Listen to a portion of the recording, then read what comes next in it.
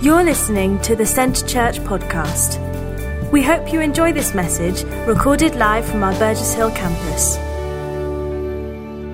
As we were in our time of worship today, I just sensed the Lord speaking something different than what I prepared.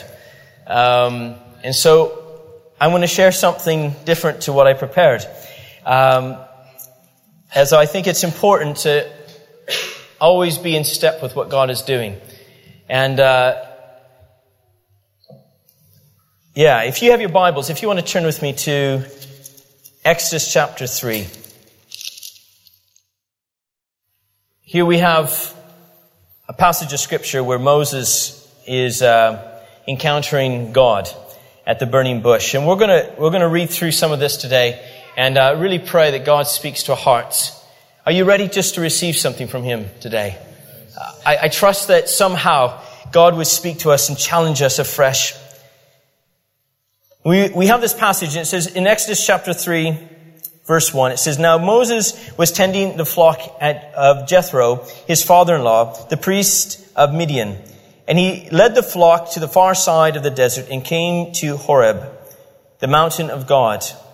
There the angel of the Lord appeared to him in flames of fire from within a bush. Moses saw that though the bush was on fire, it did not burn up. So Moses thought, I will go over to see this strange sight, why the bush does not burn up. When the Lord saw that he had gone over to look, God called to him from the bush, Moses, Moses. And Moses said, Here am I. Do not come any closer, God said. Take off your sandals, for the place you are standing is holy ground. Then he said, I am the God of your father, the God of Abraham, the God of Isaac, and the God of Jacob. At this, Moses hid his face because he was afraid to look up. Here we have, at the very beginning, in verse 5, it says, Take off your sandals, because this is holy ground.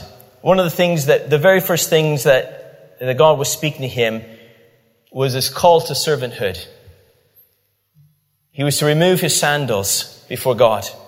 He was to come as a servant before God. God was calling Moses at this moment just to serve before him. Before anything else happened in the story, before anything else was spoken, he spoke immediately that he was to come before God in a place of servanthood. When we come before the Lord, when we enter His presence, He calls us to be His servants, right? He calls us to servanthood, right? When Jesus came to the earth, what did He come to do? Did He come to be served or to serve, right? He came as a servant. And in the same way, when God speaks to you and I, when we encounter Him, the first thing He calls us to do is to become like Jesus, right? To come to a place of servanthood where we take off our sandals, take off who we are, and come to this place of servanthood. And then if we continue to read verses 7 to 10, we have the story continue. The Lord says, I have indeed seen the misery of my people in Egypt. I've heard them crying out because of the slave drivers, and I am concerned about their suffering. So I have come down to rescue them from the hand of the Egyptians, to bring them up out of that land into a good and spacious land, a land flowing with milk and honey, the home of the Canaanites, Hittites, Amorites, Perizzites, Hivites, and Jebusites, and some other ites, I'm sure. And now, the cry of the Israelites has reached me, and I have seen the way the Egyptians are oppressing them. So now go, I'm sending you to Pharaoh to bring my people, the Egyptians, out of Egypt. God says this, He says, I heard the cry of the people, right? God was attentive. The people in Egypt were suffering. The Israelites were being oppressed. And He says, I've heard, so I've come down to rescue them. Thank you, God. He's going to rescue the people of Israel out of the hands of the Egyptians. But then the next line is quite interesting. Now go, I'm sending you. It's kind of like, I've heard that Burgess Hill, and I've heard that Brighton, there's people that are in need, and I've come down to move powerfully in your midst and to change people's lives, and I'm going to do amazing things, and now I'm sending you. God hears the cries of the lost world around us, doesn't He? And He's come to rescue them, but He sends us as His ambassadors. He calls us to go. He has a calling upon us. Now, if Moses at this moment had just said yes, we would not have the next 1.5 chapters. If Moses had just said, okay, cool, I'm in, I'm all in. He wasn't like Isaiah who said, here am I, Lord, send me. He started this dialogue with God of why he was not a good option. There's whole discourse of why he thinks that actually God didn't quite understand the situation. How many of you have been like that at some point where God didn't quite understand the situation from your perspective? God somehow has got it wrong. I know you're infallible, but this time you've got it wrong, God. Especially when it involves me. Well, here we have verse 11. But Moses, do you know every time in the Bible when there's a but and a man speaks, it's always to the negative, but every time that God speaks and there's a but, it's for the positive. Do you know that? Every time there's a but and a man is speaking to God, it's always for the negative. But Moses said to God, who am I that I should go to Pharaoh and bring the Israelites out of Egypt? And God says, I will be with you, and this will be the sign to you. And this will be the sign to you that it is I who have sent you. When you have brought the people out of Egypt, you will worship God on this mountain. Now, to be honest, that doesn't seem like a great sign, because that's after the fact. He's already brought the people out to this point. But this will be the sign that I'm with you, is that it will happen. You'll be here at one point. You'll worship me. Now, the very first thing that Moses says to God is who am I? Who am I? This feeling of insignificance. I think Moses struggled when God said, I have a great plan for your life. I have a purpose. I have an intention for you. I'm going to use your life to lead the people of Israel out. I've got a great purpose. And Moses' quick response was, but who am I that you would call me to do this? Who am I? I think that sometimes we struggle with the same feeling of insignificance. When God says, I want you to reach your neighbors. I want you to reach your community, the people at work. But you say, but who am I? I don't have that kind of charismatic personality. I'm a quiet guy. Use somebody else, God. Bring someone else in the neighborhood that's a good Christian. I'll be the silent witness for Jesus. Yet God is not looking at necessarily who you are, but it's more a matter of who God is in this passage of Scripture and in our lives. You see, God knew what He was going to do. And He knew who He was in Moses. That He was greater than all things. That He was going to do the signs and wonders. He was going to do the miraculous. And all He was looking for was not who Moses was, but He was looking really at Moses' availability. Because He knew who He was. God knew who He was. He knew what He was capable of doing. And then if we go down to verse 13, Moses said to God, suppose I go. What a great way to start, eh? Suppose I go. Hypothetically, God, if I were to do this and say to them, the God of your fathers has sent me to you, and they ask, what is His name? What should I tell them? Now, the whole passage continues on. God gives a great answer to that. We'll tell them, I am who I am. Not really helpful. Just tell them I am. But who's that? Who is I am? You see, God wasn't really giving Moses any breaks here on this passage. But then we jump down to verse 16. God's becoming a little bit more aggressive. He says, go, assemble the elders of Israel. See, it's no longer a question. Go, assemble the elders of Israel and say to them, the Lord, the God of your fathers, the God of Abraham, Isaac, and Jacob, and appeared to me and said, I have watched over you and have seen what has been done to you in Egypt. He just says, go assemble the elders. Right? So this is the second time that God has said, go. Now, Moses continues to struggle. And in verse 19 it says, but I know that the king of Egypt will not let you go unless a mighty hand compels him. So stretch out your hand and strike the Egyptians with wonders that I will perform among them. After that, he will let you go. Then verses 21 to 22, we have this passage, and I will make the Egyptians favorably disposed towards the people, so that when you leave, you will not leave empty-handed.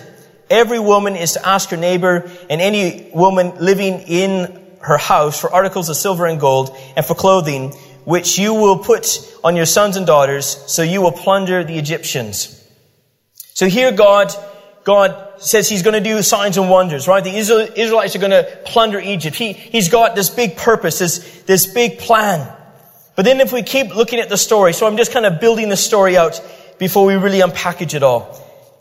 In chapter 4, verses 1 to 7, it says this. It says, Moses answers, what if they don't believe me or listen to me and say, the Lord did not appear to you?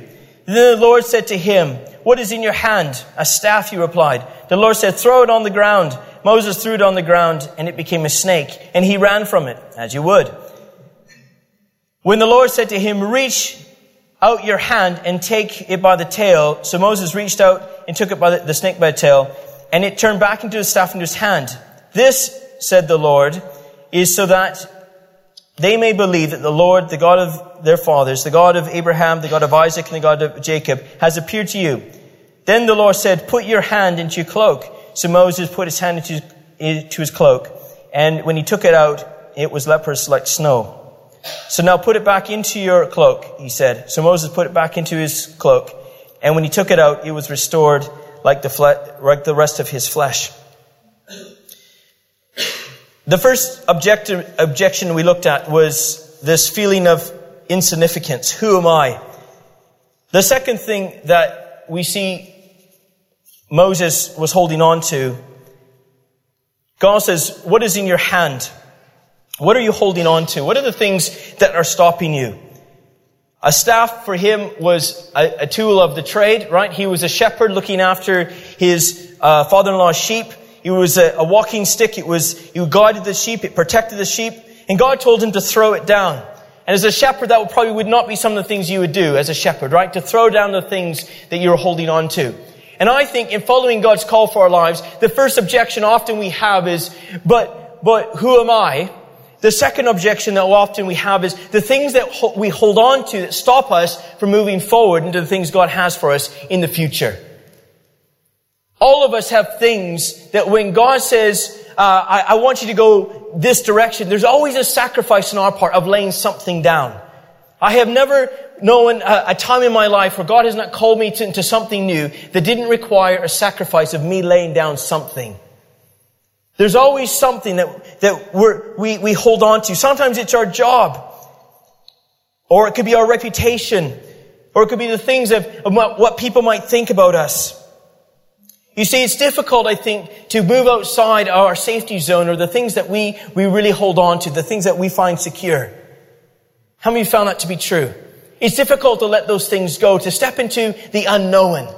And yet God calls us to follow Him, to follow His voice. Throw these things down so that it can be used in the supernatural way. I find every time that God has called me to lay something down, God has taken that and done something supernatural with it. Something supernatural happens when God is in control of whatever we hold on to.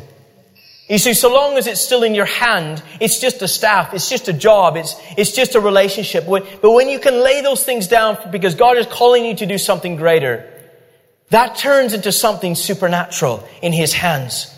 It becomes now something that He can use for His honor and glory.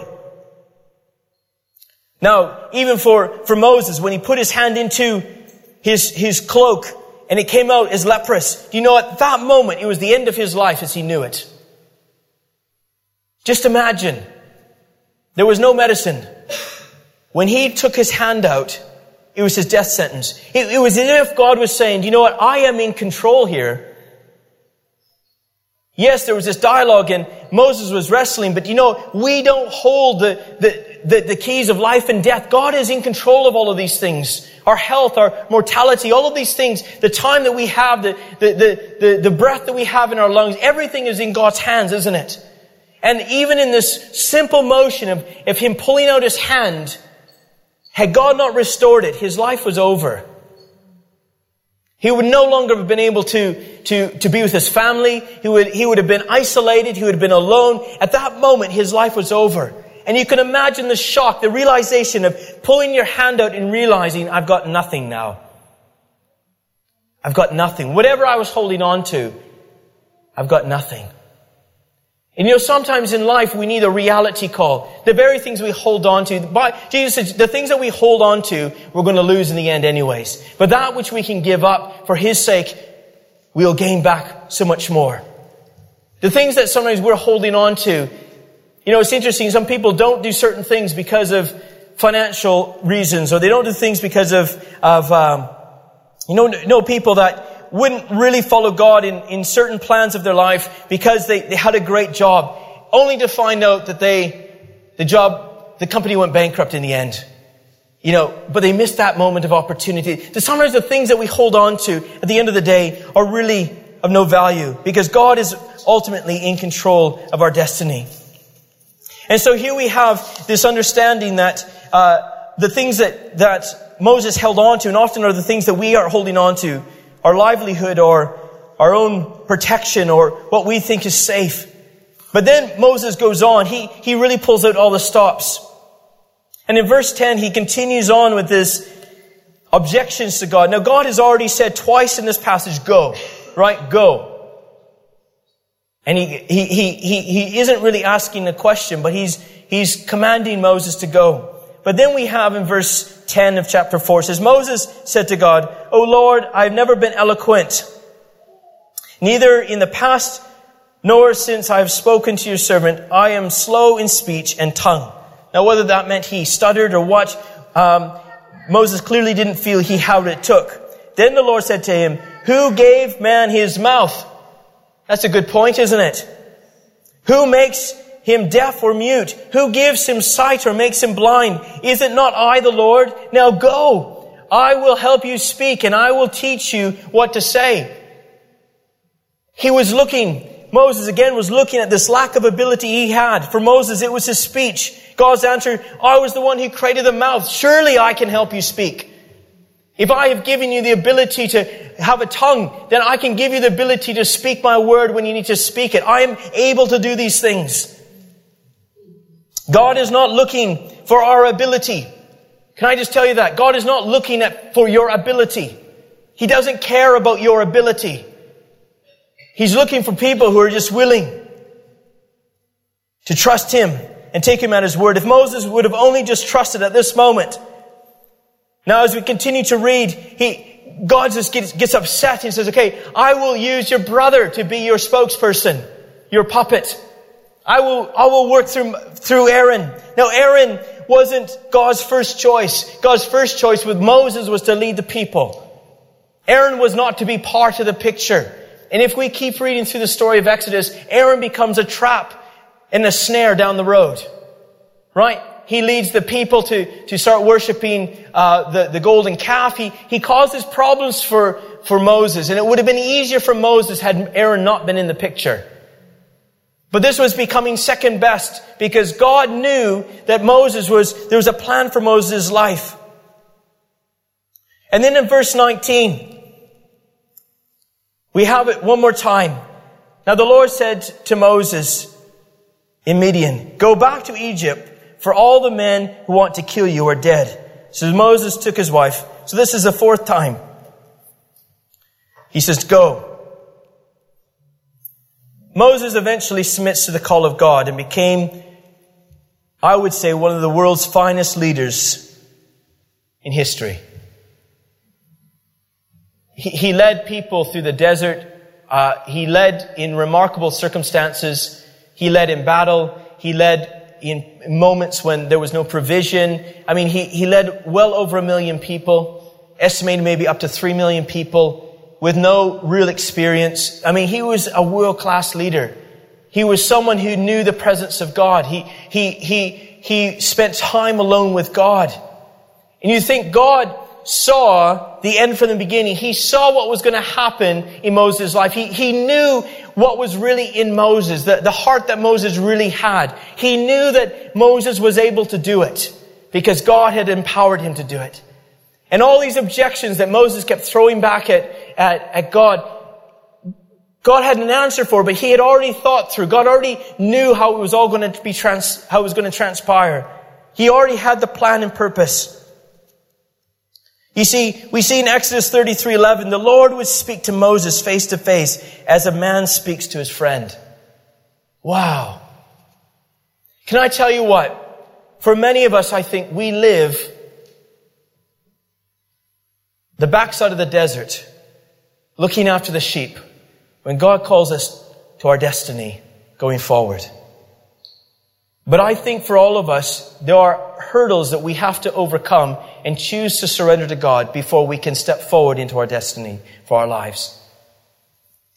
Even for Moses, God even in the last time he tells Moses to go, he speaks of the people that if we read the story from the beginning, he tried to deliver Israel under his own strength and realized he kind of made a mess of it. He killed an Egyptian, and even the Israelites didn't like that. And he ran for his life. That's the only reason he was where he was. He was in fear. And God, even in that last time he tells Moses to go, he speaks about the fear, saying, even the people who were out to kill you are now dead. And so, even if that was a subconscious thought in Moses, which possibly was, if I go back, they're going to kill me because the Egyptians don't like me.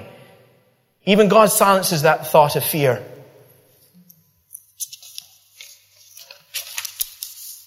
Moses' greatness at the end came by surrendering to the call of God.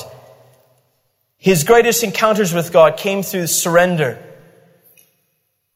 And 2015, we're entering into a new year, and I love New Year's.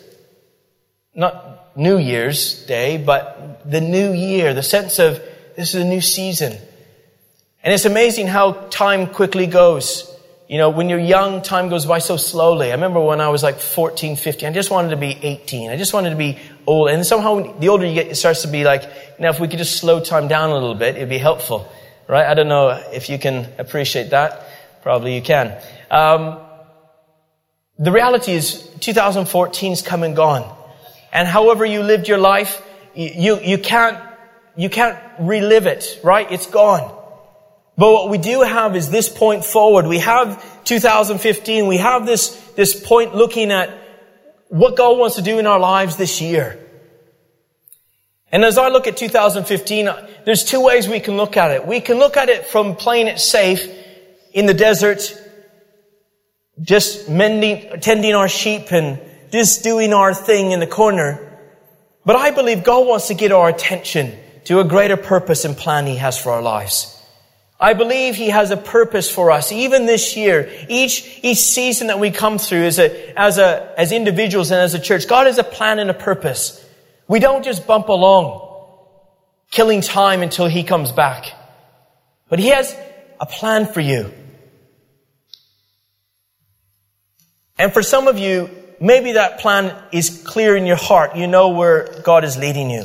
And maybe for others, you don't know. Maybe it's just a big mystery. But for whatever the case, or wherever you find yourself in the spectrum, what He's looking for us today are people that will be like Isaiah and not like Moses, that would say, God, here am I. I give my life to you. I don't hold on to anything. My finances, my job, my family, my resources, I just give it all to you.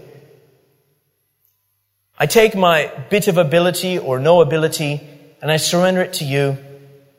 My insecurities of what I think I'm not, I give it all to you. God, whatever you want to do with my life, I'm yours. Do you know what? If as a church, every one of us went into this new year with that sense of fully surrender to God, do you know what He could do through us? It would be unbelievable. What could God do through your life if you had no inhibitions? You see, all that Moses presented to God was his inhibitions. What he thought he couldn't do. What he thought other people would think of him. What am I to say? How am I to do that? I've been on that discussion with God. I remember when I stood on Brighton Beach back in 2005 in August and sensed that God was calling us to come to England. And I just remember, God, you have made a big mistake. This is not what I signed up for. Why would we do this? This is overwhelming. I remember all the questions, the kind of challenges that Moses worked through. I remember that feeling of, God, there's got to be a better way. There's got to be a more talented person out there that can do this. Why would you send me and my family? And I thought through all the reasons as why not. And I remember Don and I, we talked about it, about why we would come and why we would start the church and why we wrestled through all of these things. And I think, I remember when I was questioning God, thinking He brought me to England for a mistake. There had to be a better plan than this. And I remember Him just saying in my heart that this is my best plan for you. It's not going to be an easy road, but it's my best. But I'm not forcing you to do it. And I think I was coming to God with the same kind of challenging questions that Moses had. Because it was going to change our lives completely. And I remember Don and I talking just that we don't want to live our lives knowing we chose second best. That we chose that even though we knew God was speaking something, we chose, we'll play it safe because of whatever things we thought we were holding on to. And it can be a challenging thing. I remember Kyle and Julian shared a number of weeks back just about their journey even coming here as well. And just some of the challenges of laying things down. And it's hard to do that. It's hard to follow God because you can't follow God and hold on to the things that you're holding on to. It just doesn't work that way. But in laying it down, in surrendering, in giving your lives fully to Him, He does something miraculous through your life that if you could do it all over again, you would do it in a minute. You see, sometimes the things we hold on to are the things that will hurt us in the long run. If they're in our hands and not in His. God wants to do something great through your life this year. And maybe right now, again, as I said, it might not be clear what that is. But it starts from a place and positioning of, God, I surrender it all to you today. Here am I. I give my life to you. I want to live this year on purpose for your kingdom and your purpose. God doesn't force us to do anything. That's an amazing thing. If I was God, I would just force us to do it. It would be so much easier. Wouldn't it? If you just made it mandatory. You didn't have an option.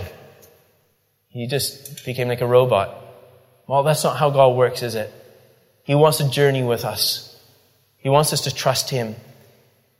And you know what? I think Moses, this was really, from what we see in Scripture at least, this was Moses' first encounter with God. And he was talking through a burning bush. Can I say maybe right now, our encounters with God could be like that. It's a bit distant. But you know what? God, when Moses took God at His word and he finally did it, God led him to a very intimate place with relationship, where he would go into the tent of meeting with the Lord. Think of it. And he would speak to God as a man would speak to a friend. He would speak face to face with Him. You know, I think in the place of surrender, in giving up everything to the Lord, we come to a place of intimacy with Him, where we know His presence and we know Him in a way that right now it seems even out of reach. And I believe at those moments when Moses would sit with God talking, who knows what they talked about? Joshua would sit waiting, but they would just talk, I'm sure. We see the major print, kind of the bold stuff in the Scripture, but I'm sure they talked about all sorts of stuff. You have to have, because Moses ended up writing most of the first 5 books of the Bible. So obviously there was a lot communicated to him in those times. But if you were to ask Moses, was it all worth it? I'm sure he'd say, in a heartbeat, it was worth it. Just because of what we've seen in the past doesn't mean it dictates what we'll see in the future. Right? Moses hadn't seen miracles, but he was about to see the greatest miracles known to humanity. I mean, the plagues alone, not just a call from heaven, things to happen, and things happen. Wow. But it took him being in the game, getting involved, saying, yes, Lord, here am I. And so just as we come to a close, I think it's just fitting as we come into a new year.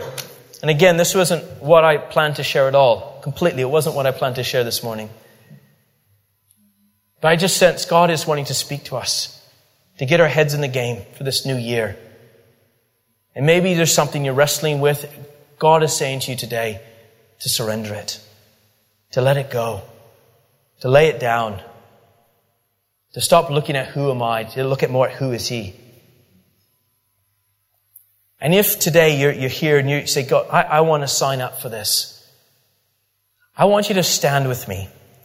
And we're going to give a prayer of surrender this morning as we head into a new year of saying, God, we are here.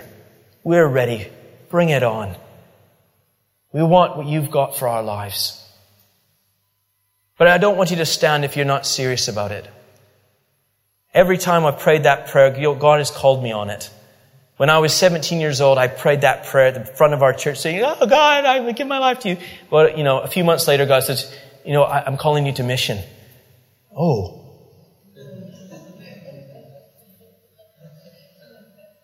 I believe God takes us at our word.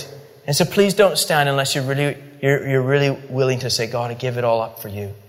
But if you're like that today, I want you to stand with me right now. And we're going to pray our prayer of surrender. Thank you for listening to this week's podcast at Centre Church. One church, passionately loving God and people in Burgess Hill and Brighton. To get the latest news or for any other information, check out our website at www.centrechurch.uk.